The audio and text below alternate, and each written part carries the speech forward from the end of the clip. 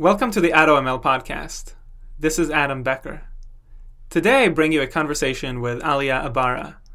Alia is a researcher in statistical physics, and she wrote her doctoral thesis about the link between statistical physics and inference problems, and she's here to discuss it with us.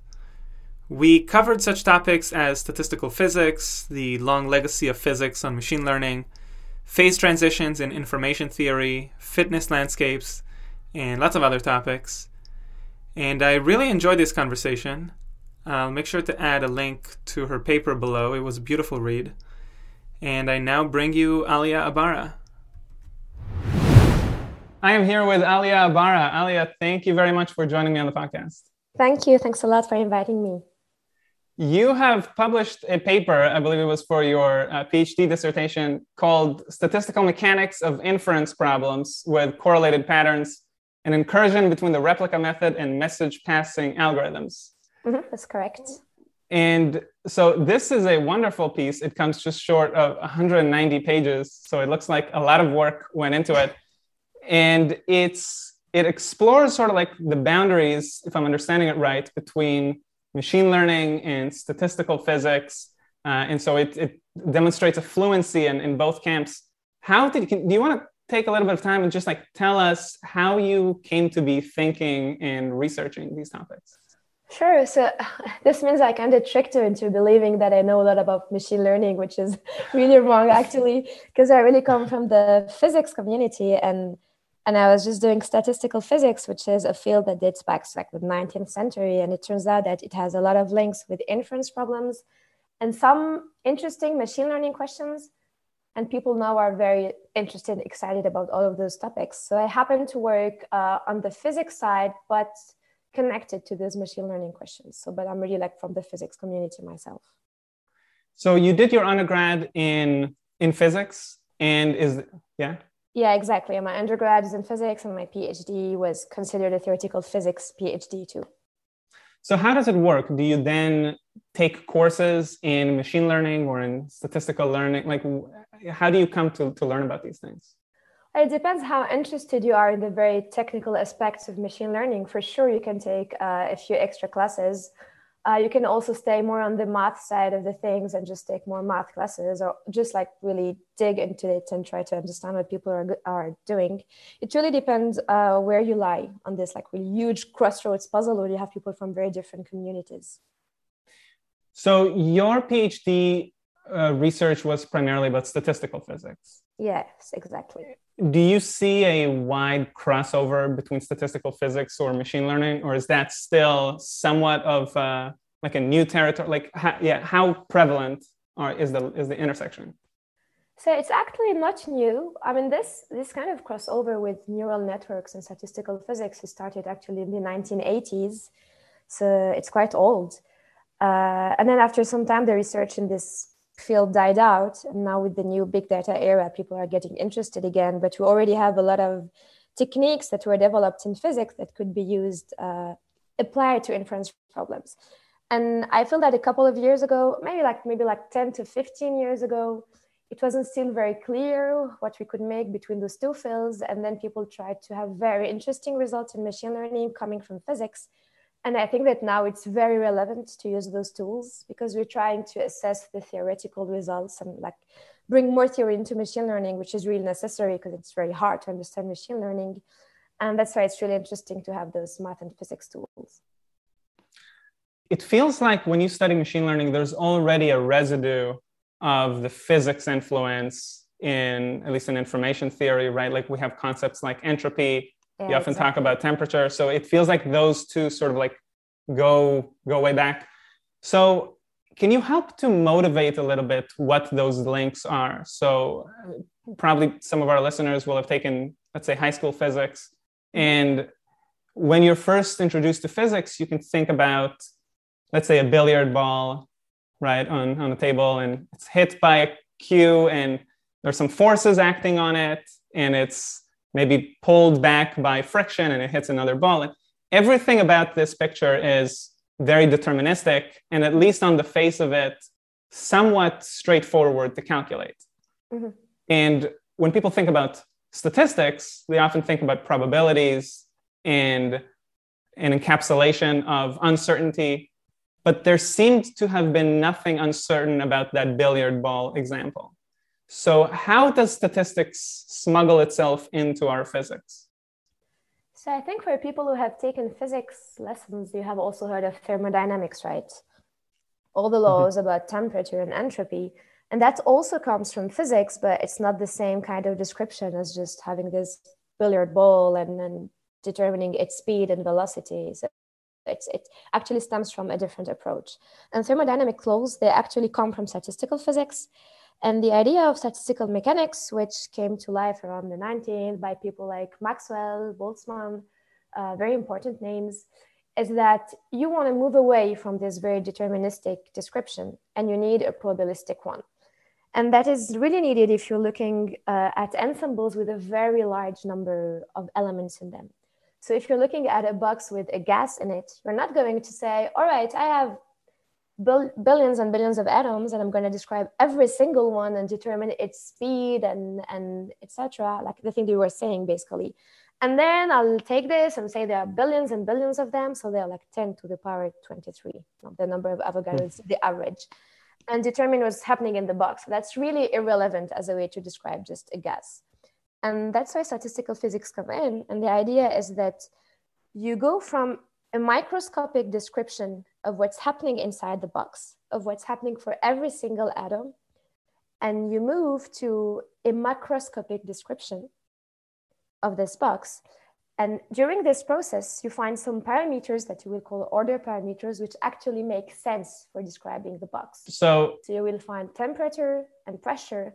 And that's interesting, because if I tell you the temperature inside the box is this temperature, it means something from you that is describing the state of the box on average. But I'm not telling you, well, this atom is moving this way, because you don't care about this, right? And to be able to do this description of a very large number of elements, you actually need more probabilistic description of it. And that's where you manage to like make out what parameters are actually interesting and have this like macroscopic description that shows up. So that's really the idea of statistical physics. So if you zoom in, you might have some of these deterministic things that you're talking about, but once you kind of zoom out, you manage to have a very different description that like is actually more relevant to you.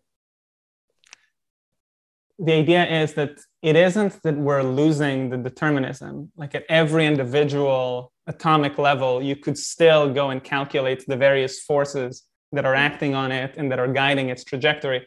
But once you're operating at such a massive scale of 10 to the 23 or so molecules, you're not interested in the individual anymore. You're just interested in the collective or in the ensemble. Exactly.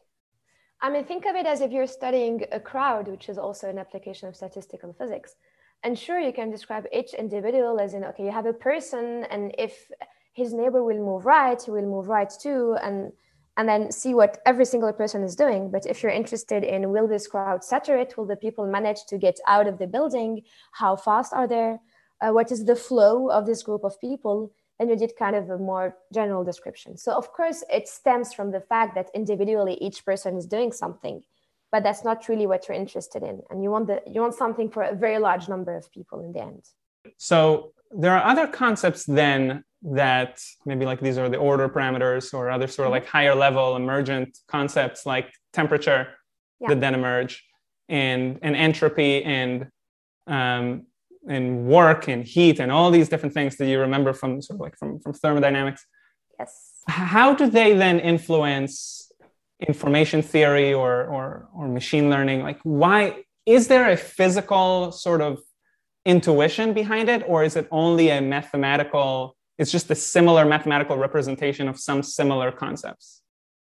Well, one could argue that if you have the same mathematical description, it means you can always find a way to connect the ideas, right? You just need to formulate it in a nice way. Well, you mentioned the entropy. So Shannon's entropy was actually named after the physical entropy. And it was really conversations between those two people. And they were like, hey, this is like the same quantity. Let's give it the same name. So it's really the same idea in it. I think you can always say that there's really a deeper link in just the way that you're asking questions. In physics, we like to look at systems and to say that they are evolving, they have some dynamics, and then they reach an equilibrium state, and you maybe can describe them with their energy, and you ask questions like, how can you minimize this energy? And in machine learning, you do similar things in the sense that when you're doing gradient descent, you're moving through a landscape with a lot of parameters that control this landscape. And it's very similar to what you get in physics, because in physics, sometimes you also want to move through an energy landscape, which is controlled by a lot of parameters. So if you think of the two things as just basically the same question, then suddenly all the physics that you have as to say, this is an equilibrium situation, this is a local maximum, this is a stable or a metastable state, these things acquire kind of a new meaning and can really help you just phrase the problem differently. So in the physics community, there is a focus on energy and some, I'm not sure if it's a law or some principle of minimizing energies, or you're likely to see systems being in some form of stability when the energy is low. And in the machine learning community, there is that similar emphasis on a loss function, which is the thing that you're then trying to minimize. Have you seen some back pressure on physics too? Has physics or statistical physics been influenced backwards by advances in machine learning as well?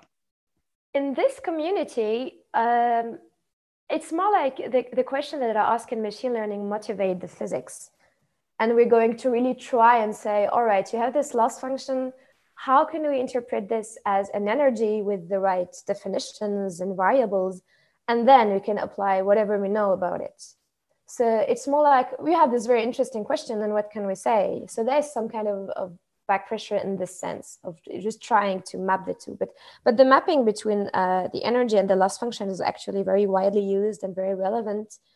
And it gives a lot of interesting results, because in physics, sometimes we have tools to actually compute the energy and to actually determine what the minimum is and have some information about the structure and the shape of the energy landscape. And of course, this is very useful if you have an algorithm which is moving on this landscape. It's very nice to have this information in it.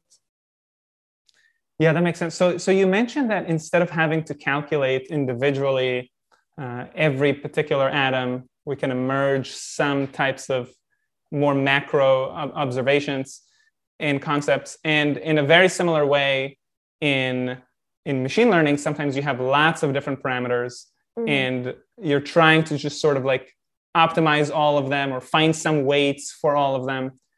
What are these parameters in machine learning?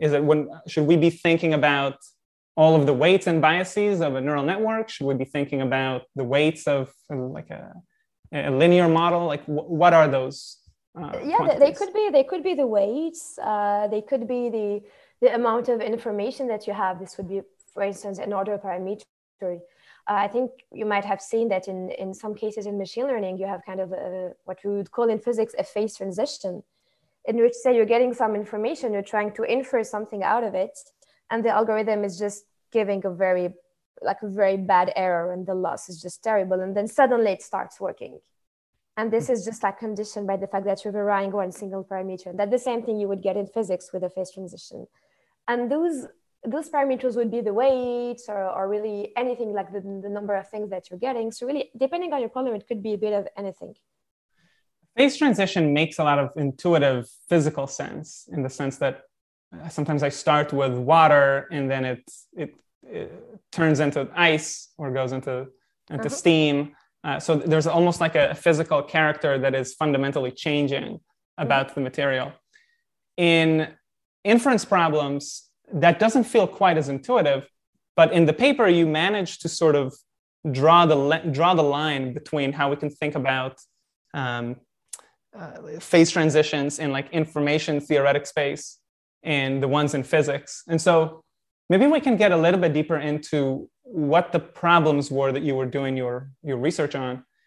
And the paper shows a few different inference problems, right, that you've looked at. Can you tell us a little bit about what those problems were and what you were trying to solve, or even just select one as an example? Yeah, sure. I think if you want to start and having a look at those questions, it's always interesting to start with like the simplest problem you could possibly have. And I would start with like just compressive sensing or compressed sensing. And that's just like a linear problem in which you get measurements, and you have measurements and you multiply them by a matrix. So it's all linear. And what you have is the measurements out of it, so the multiplied vector. and you try to reconstruct the initial vector that you had before the multiplication. So it's just a simple thing. It's like if you have a vector x multiplied by a matrix f, and then you get y equal fx, and say that you know y, and you know that the matrix f is sampled from a given probability distribution, and you want to try and recover x. So just a linear thing. And on this problem, a lot of progress has been done actually by the physics community. And what we see is that depending on the size of the measurements that you get, if it's large enough, you manage to reconstruct it with some algorithms. If it's small enough, you can't reconstruct it anymore. And you actually have a whole physics derivation for this that will help you and determine the optimal error that you could ever get with any algorithm. So you have this theory line, what you call the information theoretic line. And then you will have an actual algorithm that you might look at, and you're like, okay, how does it perform? Does it perform well enough? Does it not perform well enough? And often you have kind of a buffer zone, which we call the hard phase. And when you're in the hard phase, it's mean that theoretically, if you had an infinite amount of time, you could reconstruct your signal because, I mean, you know the math, you could work it out, it just takes an infinite amount of time. But actually, you have no algorithm that manages to do it in polynomial time. And you have this kind of transitions that show up in many of those problems. So I looked a bit at compressed sensing, but also a bit more elaborate questions which begin to resemble an actual neural network. Because if you add a nonlinearity to the thing, so you have a signal and then multiply by a matrix and then add a nonlinear function on it, this begins to be like a real unit in neural net, and you get something out of it, and you try to reconstruct the initial signal or something like that. This becomes very, like the math really become tough in this. And we still have a way in physics to try and describe it in some settings. So it's very interesting in the crossover between the physics computation and the actual algorithm that we have. And if the physics could actually compute what the algorithms are managing to make. Like, can the physics predict the loss that you're getting, for instance, out of your algorithm? And in some cases, yes. So I did a bit of that, and it was a bit of mix and match of physics and information theory and random matrix theory. So it's always at the crossover between you have this question, you can describe an energy landscape, you have this information theoretic bounds, and then you have an algorithm. And what are the transitions between those different phases? Very interesting. So in the compressed sensing example, the picture we should have in mind is, let's say you have a matrix of observations, you called it F, right? So we could just picture like a big table or many rows. Each column is a particular dimension of an observation, right? And it could be, you can have many rows, it can have many columns, it can have more columns than rows, many more columns than rows. We can sort of talk about what the impact of the shape of that table is. Exactly, and the ratio between the number of lines and the numbers of rows and number of columns is actually a very important parameter, which will show up to be some kind of order parameter to define the phase transitions. So we have this table. This is F, and then you have a set of weights, which you called X, right? And this essentially gives us a sense of the weighted average of how to mix together the various columns to produce a particular Y. And in the compressed sensing example, what we're trying to do is we are starting with the Y. And we are starting with the weights, and we're trying to recreate what that initial row of observation could have been. And we call it compressed sensing because usually we're interested in a smaller number of rows than the number of columns. Did I say this right? Yes. So the initial signal is, say, very tall, and what you get after the weights is very small. So in a way, like your information gets out compressed. Can you say that one more time? Sure. So you have an initial signal that you don't know that you would like to infer, which is very tall. And then you multiply it by a matrix which is short and fat. It's fat because it matches the tallness of the vector. And out of this, you get a short vector. Got it. Okay. So that's why there's that's the compression aspect of it. Exactly. And you have many of those short vectors measurements which make up your table of measurements. You have a large number of them. And it's called compressed because like the weight matrix will be short and fat. This is similar to the overdetermined and underdetermined systems in a way. It is. I mean, it is similar in the sense that what you would call overdetermined and underdetermined, it means that you have this parameter which quantifies how much information you have, and you might have just enough or not enough or too much, and we would call it overdetermined and underdetermined. And it's the same for this, like the size of the weight matrix will tell you how much equations you have basically to try and reconstruct your initial signal. So for practitioners of machine learning, sometimes you look at a matrix like this and you say, you know what, I have way more columns than I have rows. This is going to be very difficult to do, or to do reliably without overfitting. Or you say, oh, you know, I have just a handful of columns and tons of rows. You know, I can solve this in a highly determined sense. And so what the contribution here seems to be is that you could crystallize and distill that intuition into something that seems to be similar to a phase transition. Is that right? Exactly. And ideally, you could pinpoint exactly how much you need and what the loss would be precisely for, depending on how much information you get. You could be able to say, if you have this number of rows, then you get a good error, and this number, then you have zero. And you could really like have those transitions fitted out perfectly with like analytical formulas that come from physics and math that really tell you what your loss is going to be in these cases. Is the approach of bringing statistical physics in currently still somewhat of a theoretical approach, or is there like a pragmatic aspect to it? Are we expected to begin to solve inference problems using the formalism that we get from statistics, or is this placing theoretical bounds on what the best performance could be? Like, how do you see the pragmatic versus theoretical aspects? It is giving performance bounds, but in many cases, it could also inspire the way we derive algorithm, or conversely, it could tell you how well an algorithm is performing. So it's not like only theory. It can also have some links with your precise algorithm and tell you really how you can perform on those problems.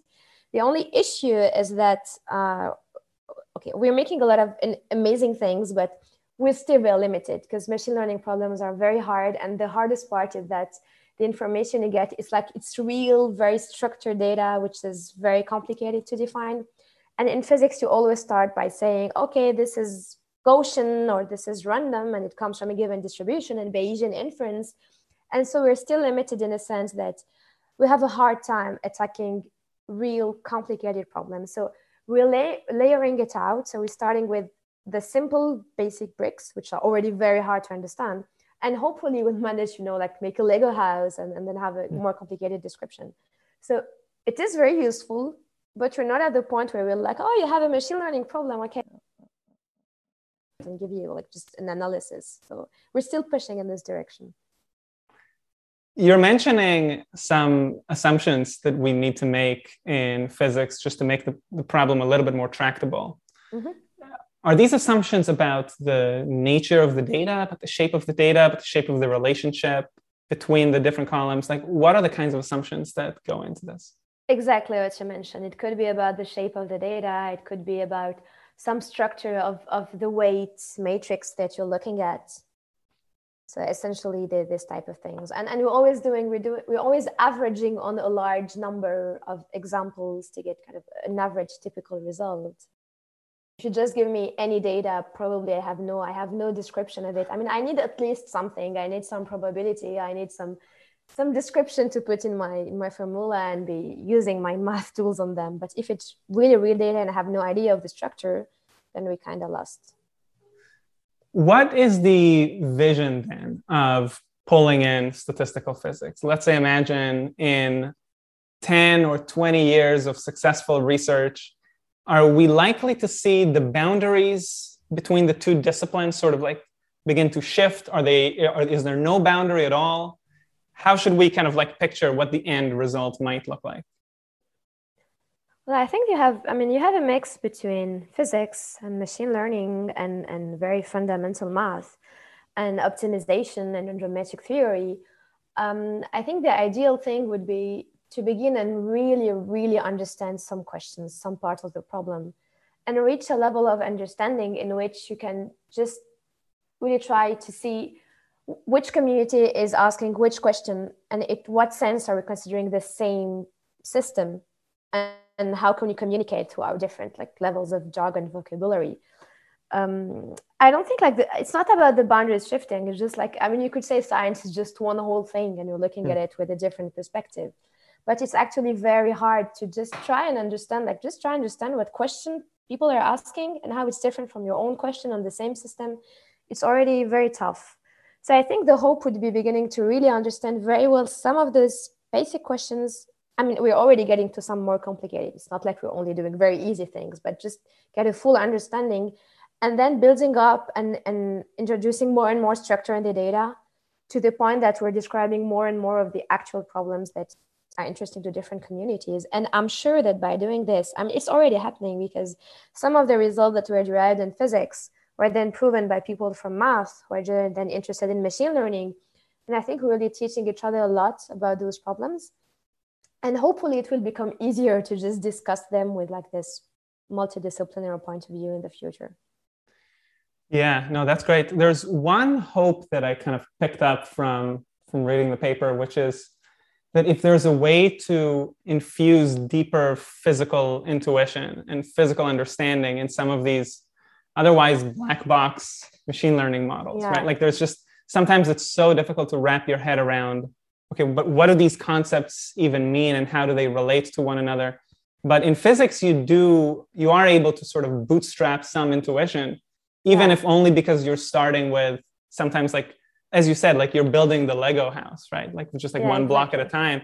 And so there's a way in which you can refine your intuition at one scale and then be able to just amplify it. And it could still make sense in a much bigger scale. And it feels very often like right now in machine learning, we're operating in that very large scale without having a very deep intuition for what is happening, in that first building block.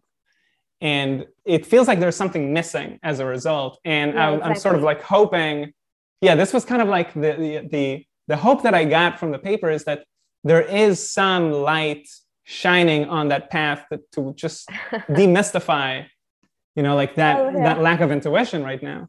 It's true that machine learning, we're going so fast and we don't have the time to stop and like understand everything that's happening, even for the most easy processes. So I really hope that physics and math can give this intuition. Actually, I've seen it. I mean, some of the people have been around, some professors who are obviously very good in this. They got to this point where they could like see some things in machine learning because of their knowledge from physics and math. And that's really amazing, of course. But I mean, machine learning is amazing, right? It's really great that we got to this point, and we really need to understand it better to be able to push more. So I think it's quite critical that we try to stop for a minute and say, okay, let's keep going. Let's try to understand what's going on here, because then you could use it even better and it could push math and physics better further. We all want this, right? Yeah, no, 100%. One of the themes of this podcast is to try to better wrap our heads around how to engineer AutoML systems. So these are like systems that can do a lot of the machine learning for us, or to at least abstract away and automate some of the things that are otherwise very time consuming for data scientists to do. And I couldn't help but think that it could very well be the case that having a deeper physical understanding of a system could allow us to use the technology differently. So if we could sort of describe, having a little bit of like extra, like excited, okay, this has like an excited state in its energy. Maybe we need to just find a way to drop its energy level lower, or we have to just increase the temperature here. We need like a thermal bath right there in order to better, connect the system. So it feels like there's also an aspect of sort of like driving the technology of automating many of these systems better once we have a better, deeper physical intuition. Yeah, I mean, if it gives you, in a sense, a way to measure how things are going, or just a prediction of what your loss is at this point and what's going on, then for sure you can help it to adjust a better system behind it. Are there open questions that currently excite you in statistical physics? I kind of shifted my focus after my PhD because now I'm working on statistical physics, but more applied to biological systems. Although I still really like all the theory that's happening at the crossroads between math and physics. But on everything related to machine learning, pretty much everything with more complicated systems and more layers in the neural network. And once you throw in some more structure in the data, just everything understanding about this becomes really harder. So you have a lot of open questions. Really, it's just like even taking a simple problem and putting a more sophisticated structure of the data and then predicting things out of it becomes very difficult. Yeah, I saw in the paper you started out with, I believe, like a random matrix, and then you said, okay, well now let's have one that is like right rotationally invariant, and now let's just see how the physics changes as a result. And so is it like a similar kind of move? It's like, okay, so now it's right rotationally invariant. Now let's add a bunch of other invariances. Let's add a bunch of other complexity to the matrix. So basically we always start with saying, hey, things are Gaussian. And then we say, okay, maybe things are not so Gaussian. And we, of course, we try to compute more complicated things.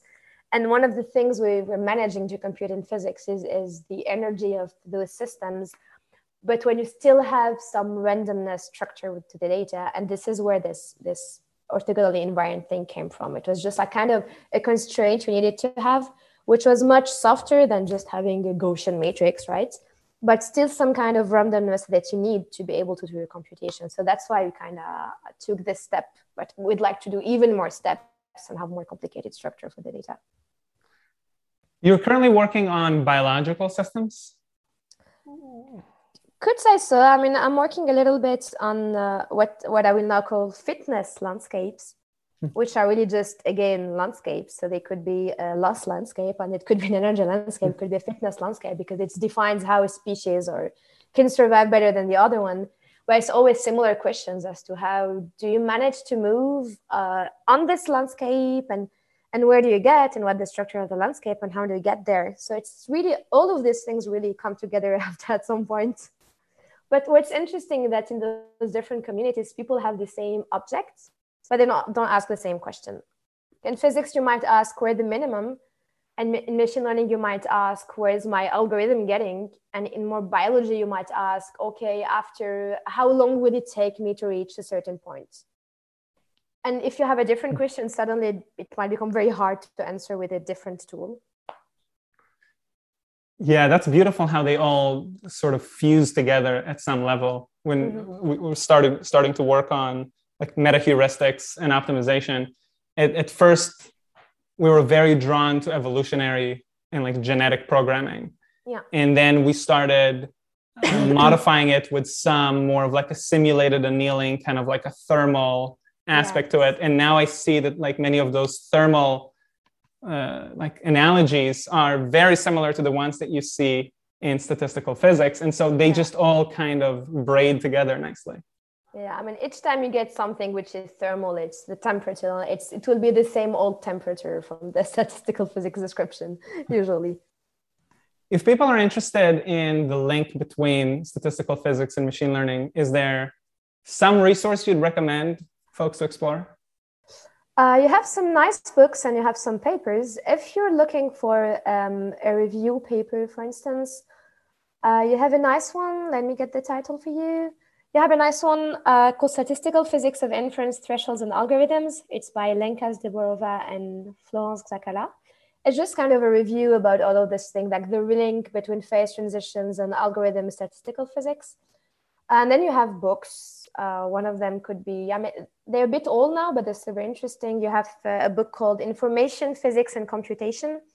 And this one will really merge the information theory part with the physics and also a bit of algorithmic input by Montanari and Mazar. And you have really a lot of resources because this year the Nobel Prize Parisi was awarded to someone who's actually working on these topics. So everyone's talking about it, which is very exciting, and we're all very happy about it. But yeah, you really have a bunch of resources out there.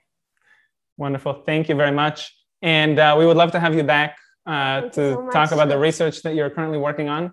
Sure.